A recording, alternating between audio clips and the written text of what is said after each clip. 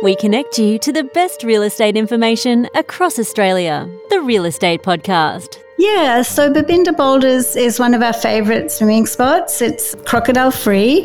It's beautiful, fresh, cold water. Well, it's one of the considerations up here. You know, you have to know your landscape. It's actually the wet season at the moment, but we've been having all the beautiful weather. I guess the thing that really drew us to the place was the fabulous views. You come up the hill and you think, oh yeah, this is pretty ordinary, and then you walk around the side of the house and it's just wow.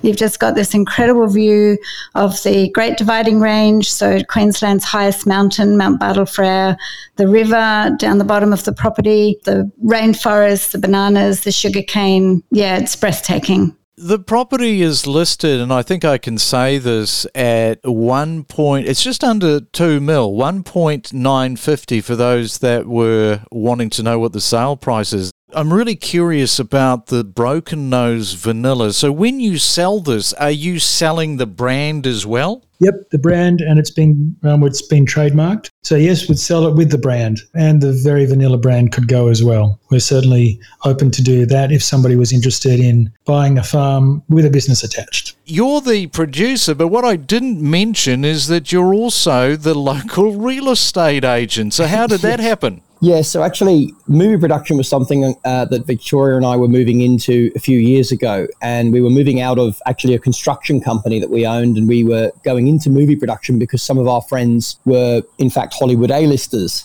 And so that was to do with my background in the stunt world. And in amongst COVID and all the shutdowns and productions getting shut down, a local real estate boutique agency offered us a position to come and work for them. And so we took them up on that, but on the caveat that should movie productions pick up again and our opportunity present itself again, we would be dipping our toe back in the market for movie productions. So is there more money in being a real estate agent versus a stuntman? Well, you get hurt less as a stuntman than as a real estate agent.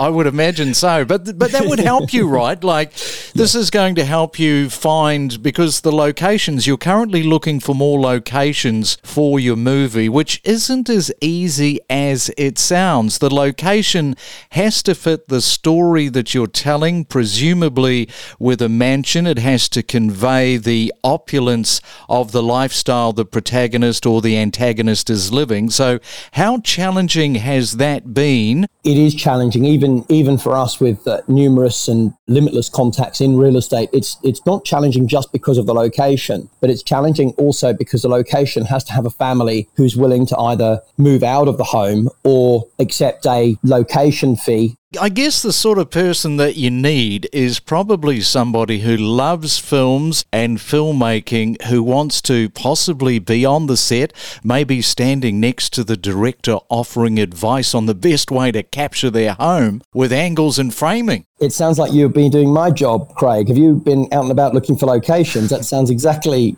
the way we go about it. And coming up tomorrow morning as we dive into a brand new week, we're going to be looking at what effects the floods are having with new builds. There were already delays because of supply chains and COVID, so off the back of that, there's going to be even more delays, which has to be managed by those building new and building companies to work through together to look at realistic completion dates. And we'll be talking to a master builder from Brisbane about this very issue. We connect you to the best real estate information across Australia. The Real Estate Podcast.